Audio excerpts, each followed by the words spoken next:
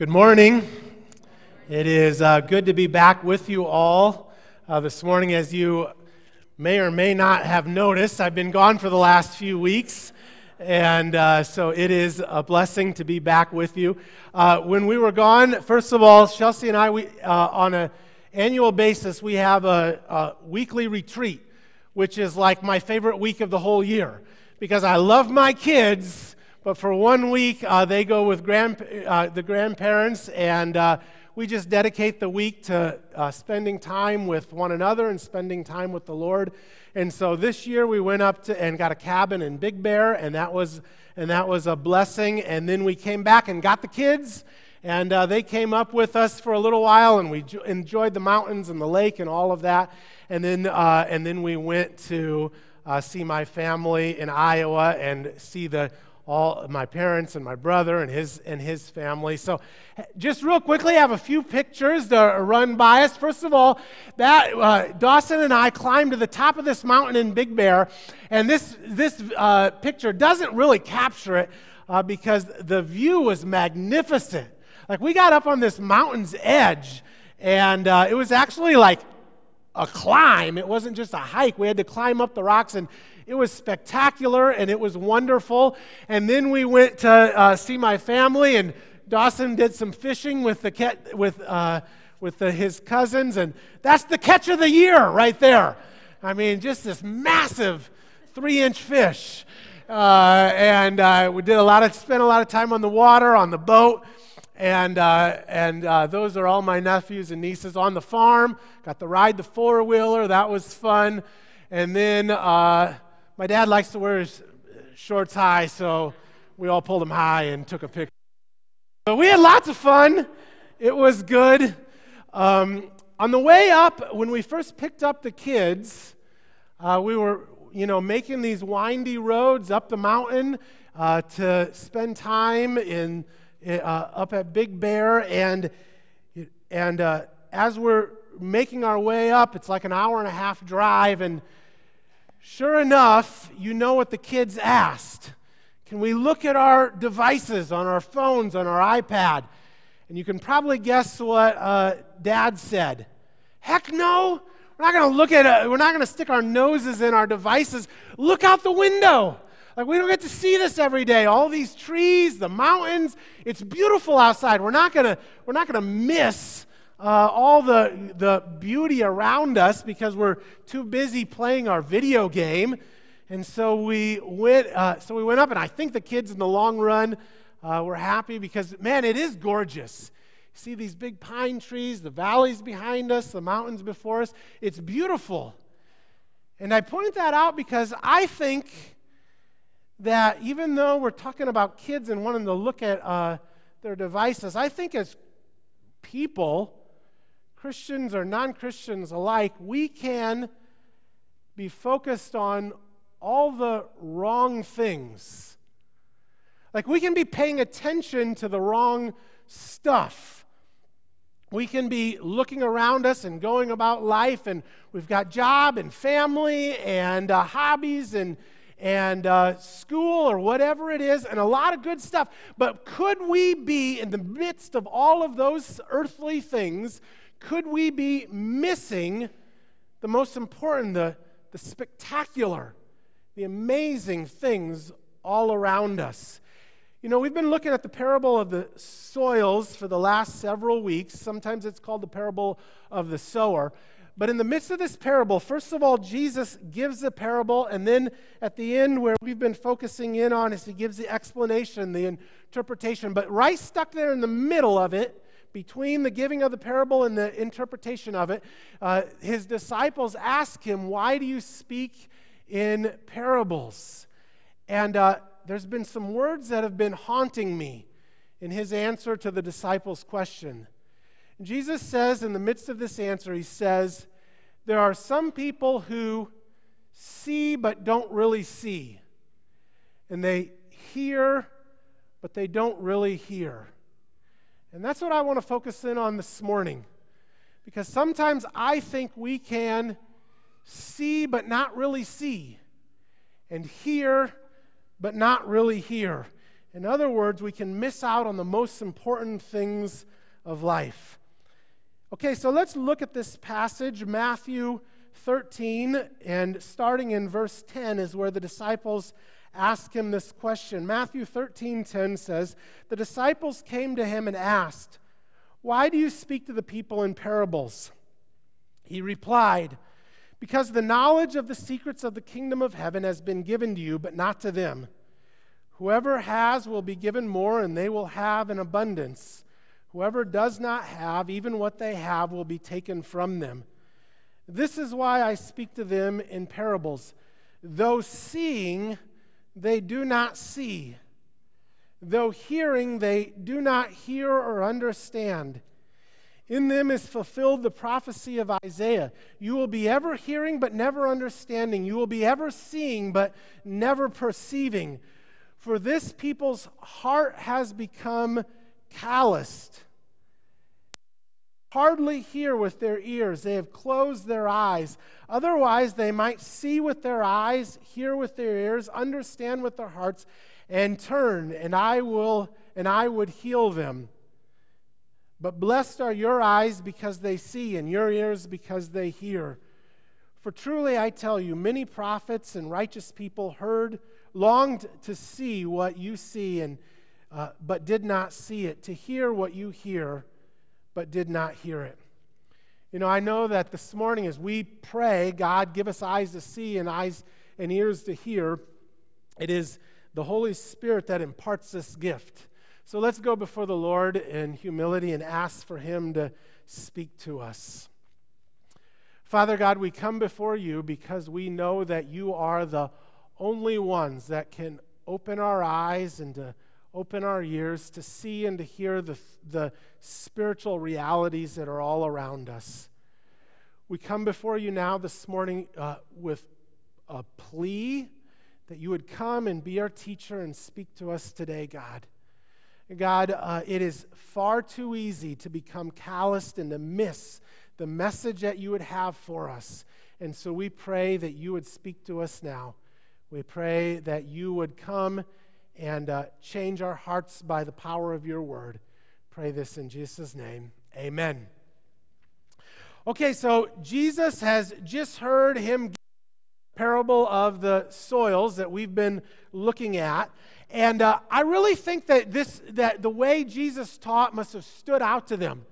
So far in their life, all the religious teachers, from my understanding of scriptures, all the religious teachers, the scribes and the Pharisees and the teachers of the law, it was like they were teaching algebra, like A plus B equals C.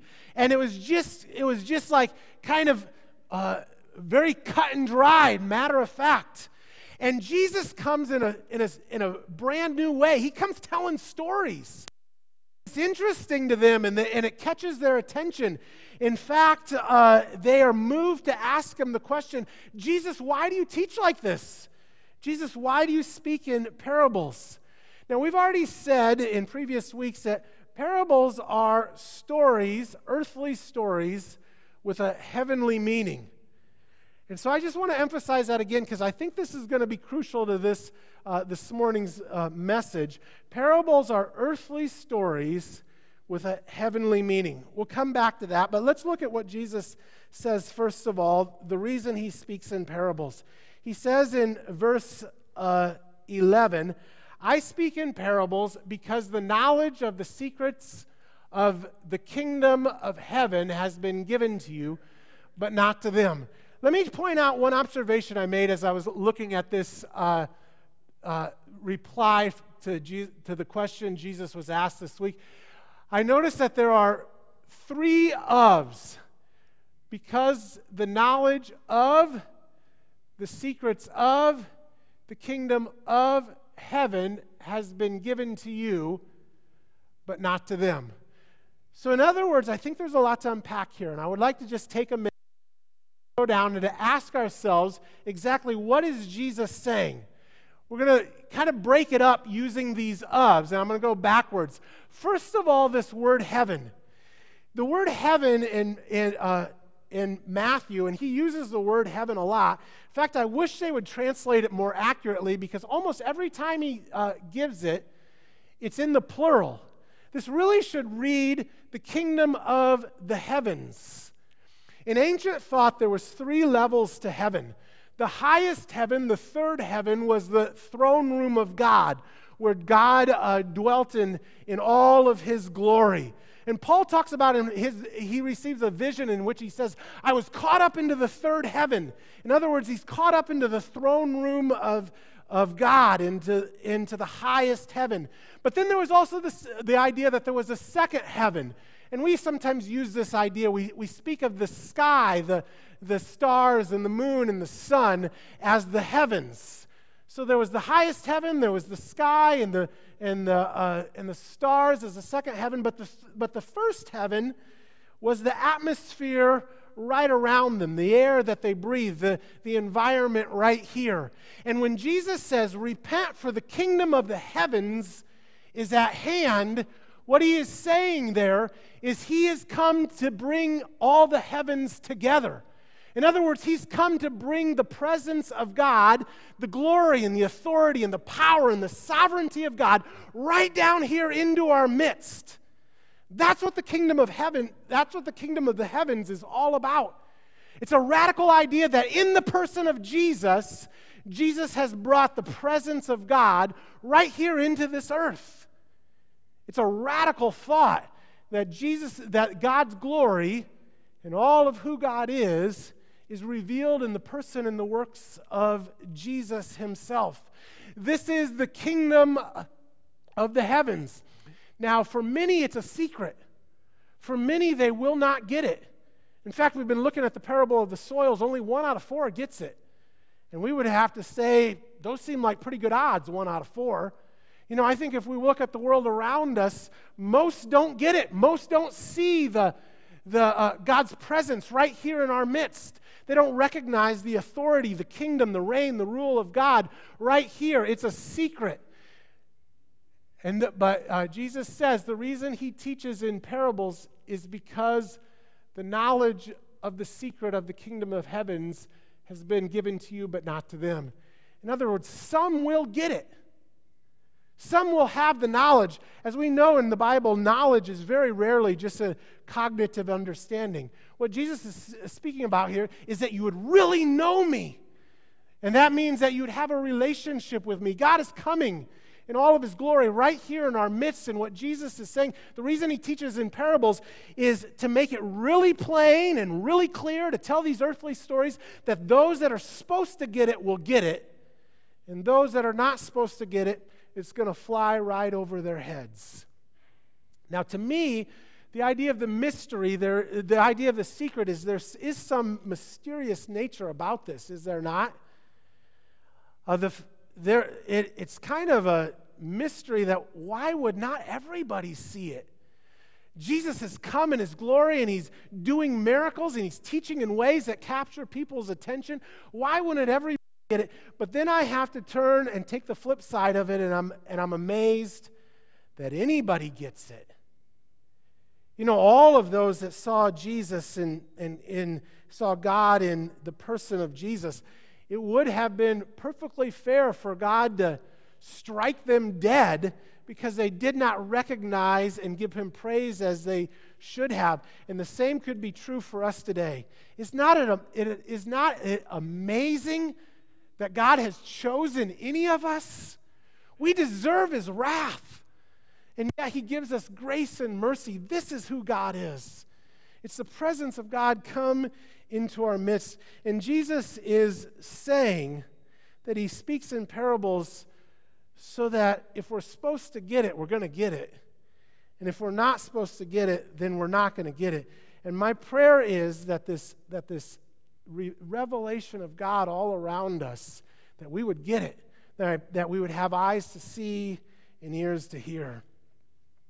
Considering the idea that Jesus said he taught, the reason that he taught in parables, I was reminded of a quote by Malcolm Muggeridge. Malcolm Muggeridge wrote the most definitive biography on Mother Teresa, and that's kind of made her world famous.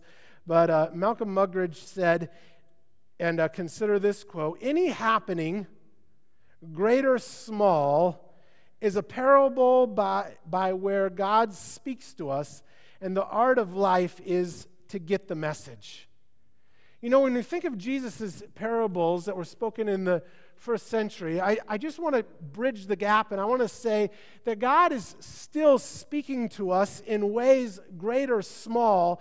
Now, the key to life, the art of life, is to get the message. That's our job, is to recognize and to get the message of God all around us. The psalmist says that the heavens declare the glory of God and the skies proclaim the work of his hands. But when was the last time we look up into the skies and recognize the glory of God? You see, God's glory is being poured out all around us all the time. In our families, in nature, in our relationships, in all kinds of ways. The question is, do we have eyes to see and ears to hear? Or is it simply just going to fly right over our heads? In society today, we have a fear of missing out. In fact, we have an acronym, FOMO, right? The fear of missing out. And it amazes me that FOMO, the fear of missing out, is what drives us to constantly be on social media, checking our Facebook page, checking what's going on in so-and-so's life. And what happens is, when we're on social media like this, we miss out on what's happening right in front of us. And I just think FOMO is a reality for all of us in life. And we get so busy with everything going on around us that we miss out on the heavenly meaning behind what's going on. You see, if a parable is an earthly story with a heavenly meaning, sometimes we can get so fixed on the earthly reality that we miss the heavenly meaning behind everything that is taking place. A few years ago, the Washington Post newspaper did a little study. They first of all asked a question, and kind of an interesting question. If in a banal setting, in a boring setting, at an inconvenient time, would people pause to observe transcendent glory? Actually, they said to observe transcendent beauty. If it was just in an interruption in life, if in the midst of everyday activity, would people stop to observe transcendent beauty? And so they set up an experiment. And you can kind of imagine the way this experiment is going to go. But here's the experiment they set up. They recruited Joshua Bell, who, does anyone know the name Joshua Bell? Okay, we have a few. He's considered one of the greatest musicians in the country. He's a classical violinist. And they recruited Joshua Bell to play his most precious violin, a violin that was made in 1713, and to play one of the most beautiful songs that he knew, one of Bach's symphonies, but to play this beautiful instrument and this beautiful music in the Washington, D.C. subway waiting area. And so they set this up, and the night before he had done this, he played in Boston to a sold-out crowd. People paid up to $1,000 to hear him play. And now he's playing, not dressed up in his tuxedo, but dressed up in a baseball hat and a T-shirt, but he's going to play some beautiful music. And so for 45 minutes, one of the greatest musicians alive played one of the greatest instruments ever made with some of the greatest music ever written. And did anyone stop to listen? They recorded the event. 1,100 people walked by. 7 stopped to listen. 27 tossed in money, totaling $32. He'd played to people that had paid $1,000 the night before. And now he played for $32 for 45 minutes. And only 7 people stopped even for a few moments to notice the beauty right in front of them. God's kingdom, the kingdom of the heavens, His presence, His reign, His magnificent reality is right here in front of us. If we have eyes to see and ears to hear, He's showing Himself to us in so many ways. But do we actually take the time to notice Him? Now, I think it's still true that many hear the message of God, but don't really hear Him. Many see His glory, but don't really recognize it. And because if they did, their lives would be transformed by who God is and wants to do in our lives. And this passage says that it is because our hearts are calloused. You know what a callus is, right? When you get a callus on your foot, you get that, your foot kind of hardens, and so, it's not going to be, if you step on something sharp, it's not going to hurt it as much. When I was in Iowa, I noticed that none of my nephews live on a farm, and so, but none of my nephews wear shoes. They don't wear shirts and socks and underwear, for that matter, but none of them wear shoes. So it makes it easy for my sister-in-law to do laundry. But this is the truth, all right? I noticed this. Now, out in the country, the driveway is gravel. And they just run across this gravel with bare feet like nothing's good. No, it doesn't hurt. I do that, and wow, that hurts. But they're not affected by it at all because their feet have become calloused. All the rocks and the sticks that are pointing up, that doesn't bother them at all. And here's what happens when our hearts become calloused. It means that we can run through life and not be bothered by the kingdom of God poking itself up all over the place. God can be showing Himself all over the place. His presence and His glory are all around us, and we don't even notice because our hearts have become calloused. Now, I recognize that this is a hard-hitting message, and it speaks to me as well. Like, I wish I was more overcome with the glory of God constantly, but this is why we must pray. God, give us eyes to see and ears to hear, because in the midst of life and its trials and its busyness, our hearts naturally become calloused, just like if we never wore shoes, our feet would naturally become calloused. God, soften us so we can see who You really are. When Jesus came, He brought the kingdom of the heavens. In Him, God's presence and reign poked its way through earth. God invaded the earth in the person of Jesus. But most people in that day, and this is what we get the picture of in this passage, were too busy to notice Him. The Pharisees were too busy defending their own reputations. The crowds were too busy, just amazed at the miracles, that they missed why He really came, to have a relationship with the Almighty God. It is in Jesus that God has invaded the world, and yet so many people missed it. And now hang on here, because history repeats itself.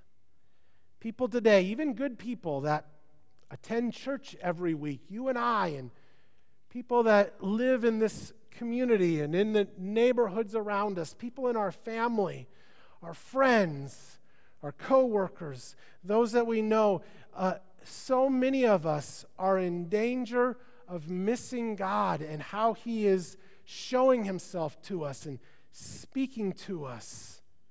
We can easily have our eyes fixed on earthly realities and miss the heavenly meaning coming through it all. In answering the question about why He speaks in parables, Jesus has pointed out that people were blind to the presence and the reality of God right in front of them. And many people today, it is safe to say, are also spiritually blind and deaf. Now, in the midst of all of this hard-hitting news and kind of, to be honest, a lot of negativity, there is a marvelous turning point. Like, verse 16 is where our ears ought to perk up. Verse 16 is the powerful change of direction.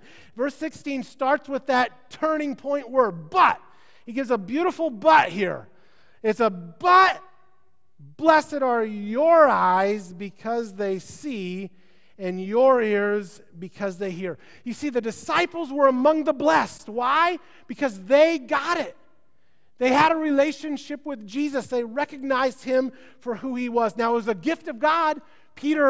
Jesus told Peter, it is the Father who has revealed this to them. But they were among the blessed because they got it. They saw who Jesus was, and they heard the message of God, that God loved them, and God was calling them to be used by him. And if you and I can see God all around us, and we can hear him speaking to us about how much he loves us, and what he wants from us, and the mission that he has called us to, then we are among the blessed.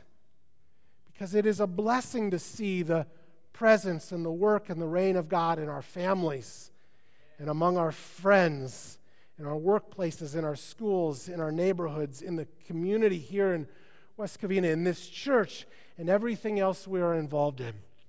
That is a blessing, amen? To see God at work in those ways. And God is here. God is right here in our midst right now. If we have eyes to see and ears to hear. We see the earthly realities, but do we see the heavenly meaning? The blessing comes in seeing God and hearing God in all areas of life. I know right now that I'm in this short window of time, and this is a wonderful time for me to be a dad. You know, my son Dawson, as all of you, most of you know, he loves sports. And so I love to go and throw pitches to him and rebound shots so he can keep shooting his basketball. And I know that that's a short window. And I better take advantage of it because it's a wonderful time. My daughter Kinsey is 6 years old, and so she'll be going into first grade this year. And so she's just learning to read, and I love to hear her read her first reader books. And she's in an art class. I love to see the little pictures that as a 6-year-old she draws. I know that this is a precious time in life. But my main concern is not to raise good ball players or good artists or good students. My main concern is to raise disciples of Jesus Christ. You see, I would much rather see my kids come to know and love Jesus than I would love to see them be good citizens or have good paying jobs one day, though I want that stuff too. My real longing is that they would get the heavenly meaning behind life, that we are to live with and for Jesus Christ. That's what it's all about. And you have a job, most of you, if you're not in school or retired, you have a job, or maybe your job is that you are in school. And I don't really care if it's a good job or a bad job. Well, I do care. I want you to have a good job. My point is, no matter what your job title is, your real job is to be a missionary in your workplace. No matter what your job description says, your ultimate responsibility is to represent Jesus and to share the gospel to those that you come in contact with at school or work or whatever it is. You see, there is a earthly reality, and then there is a heavenly meaning behind it all. Now, many of us are blessed to be married. If you're not blessed to be married, that's a blessing too, Paul says, because there's a blessingness to single life. But to those that are married, Paul shows in Ephesians 6 that there is a heavenly meaning behind our marriage. And so when God gives us a husband or a wife, it's not just so that we can have a life partner and a companion, but he challenges husbands to love their wives as Christ loves the church, and wives to honor and respect their husbands as the church is to honor and respect respect Jesus Christ. You see, there's an earthly reality, but there's a heavenly meaning behind it all. And so many of us have hobbies, and we have good things that God has given us, things that we enjoy, things that we are passionate about. But there is something wrong if our passion for our hobbies is eclipsed by our passion for God, if it's not eclipsed by our passion for God, we are to love Him so much more. You see, God has given us all these earthly things to enjoy, but in the enjoyment of it, we are to see Him in His glory. And we have family and friends that we love dearly, right? People I love just to sit down and have lunch with or have a cup of coffee with and play games with or go bowling or whatever you like to do with your family and friends. But among our family and friends, those that don't know Jesus, if that doesn't break our hearts, then we don't see the heavenly reality behind our earthly relationships. Because one day, every one of them will enter into an eternity, either with God in heaven or separated from God and His love in hell forever. You see, there is an earthly reality, but there is a heavenly meaning behind it all. The challenge for us is to have eyes to see and ears to hear the heavenly meaning behind it all. Life is about God, seeing and hearing Him. This is the knowledge of the secret of the kingdom of the heavens, that God has invaded the world and we are saturated with His glory right now if we have eyes to see and ears to hear. As a church, our mission statement is that we exist to spread a passion for God so that He is above all else in our lives, church, and community. And that should be not only our mission statement as a church, but of our own lives, to live with a passion for God and to spread that to everyone that we come in contact with. Even as a church, we can fall into the trap of just simply going through the motions. And we are called to so much more, to spread a passion for God. And so I'll close by just emphasizing this one more time, that the blessing of life is in the seeing and the hearing of God in everything we do. This is a gift from God. And so we ask Him to open up the eyes of our hearts and the ears of our hearts to see and hear Him, to break us free from just going through the motions. Many will go through life doing and acting and reacting and interacting and miss the most that God is at work in and around us. But life is more than just doing and acting and reacting and interacting. It is about living with and for God. May God give us eyes to see and ears to hear.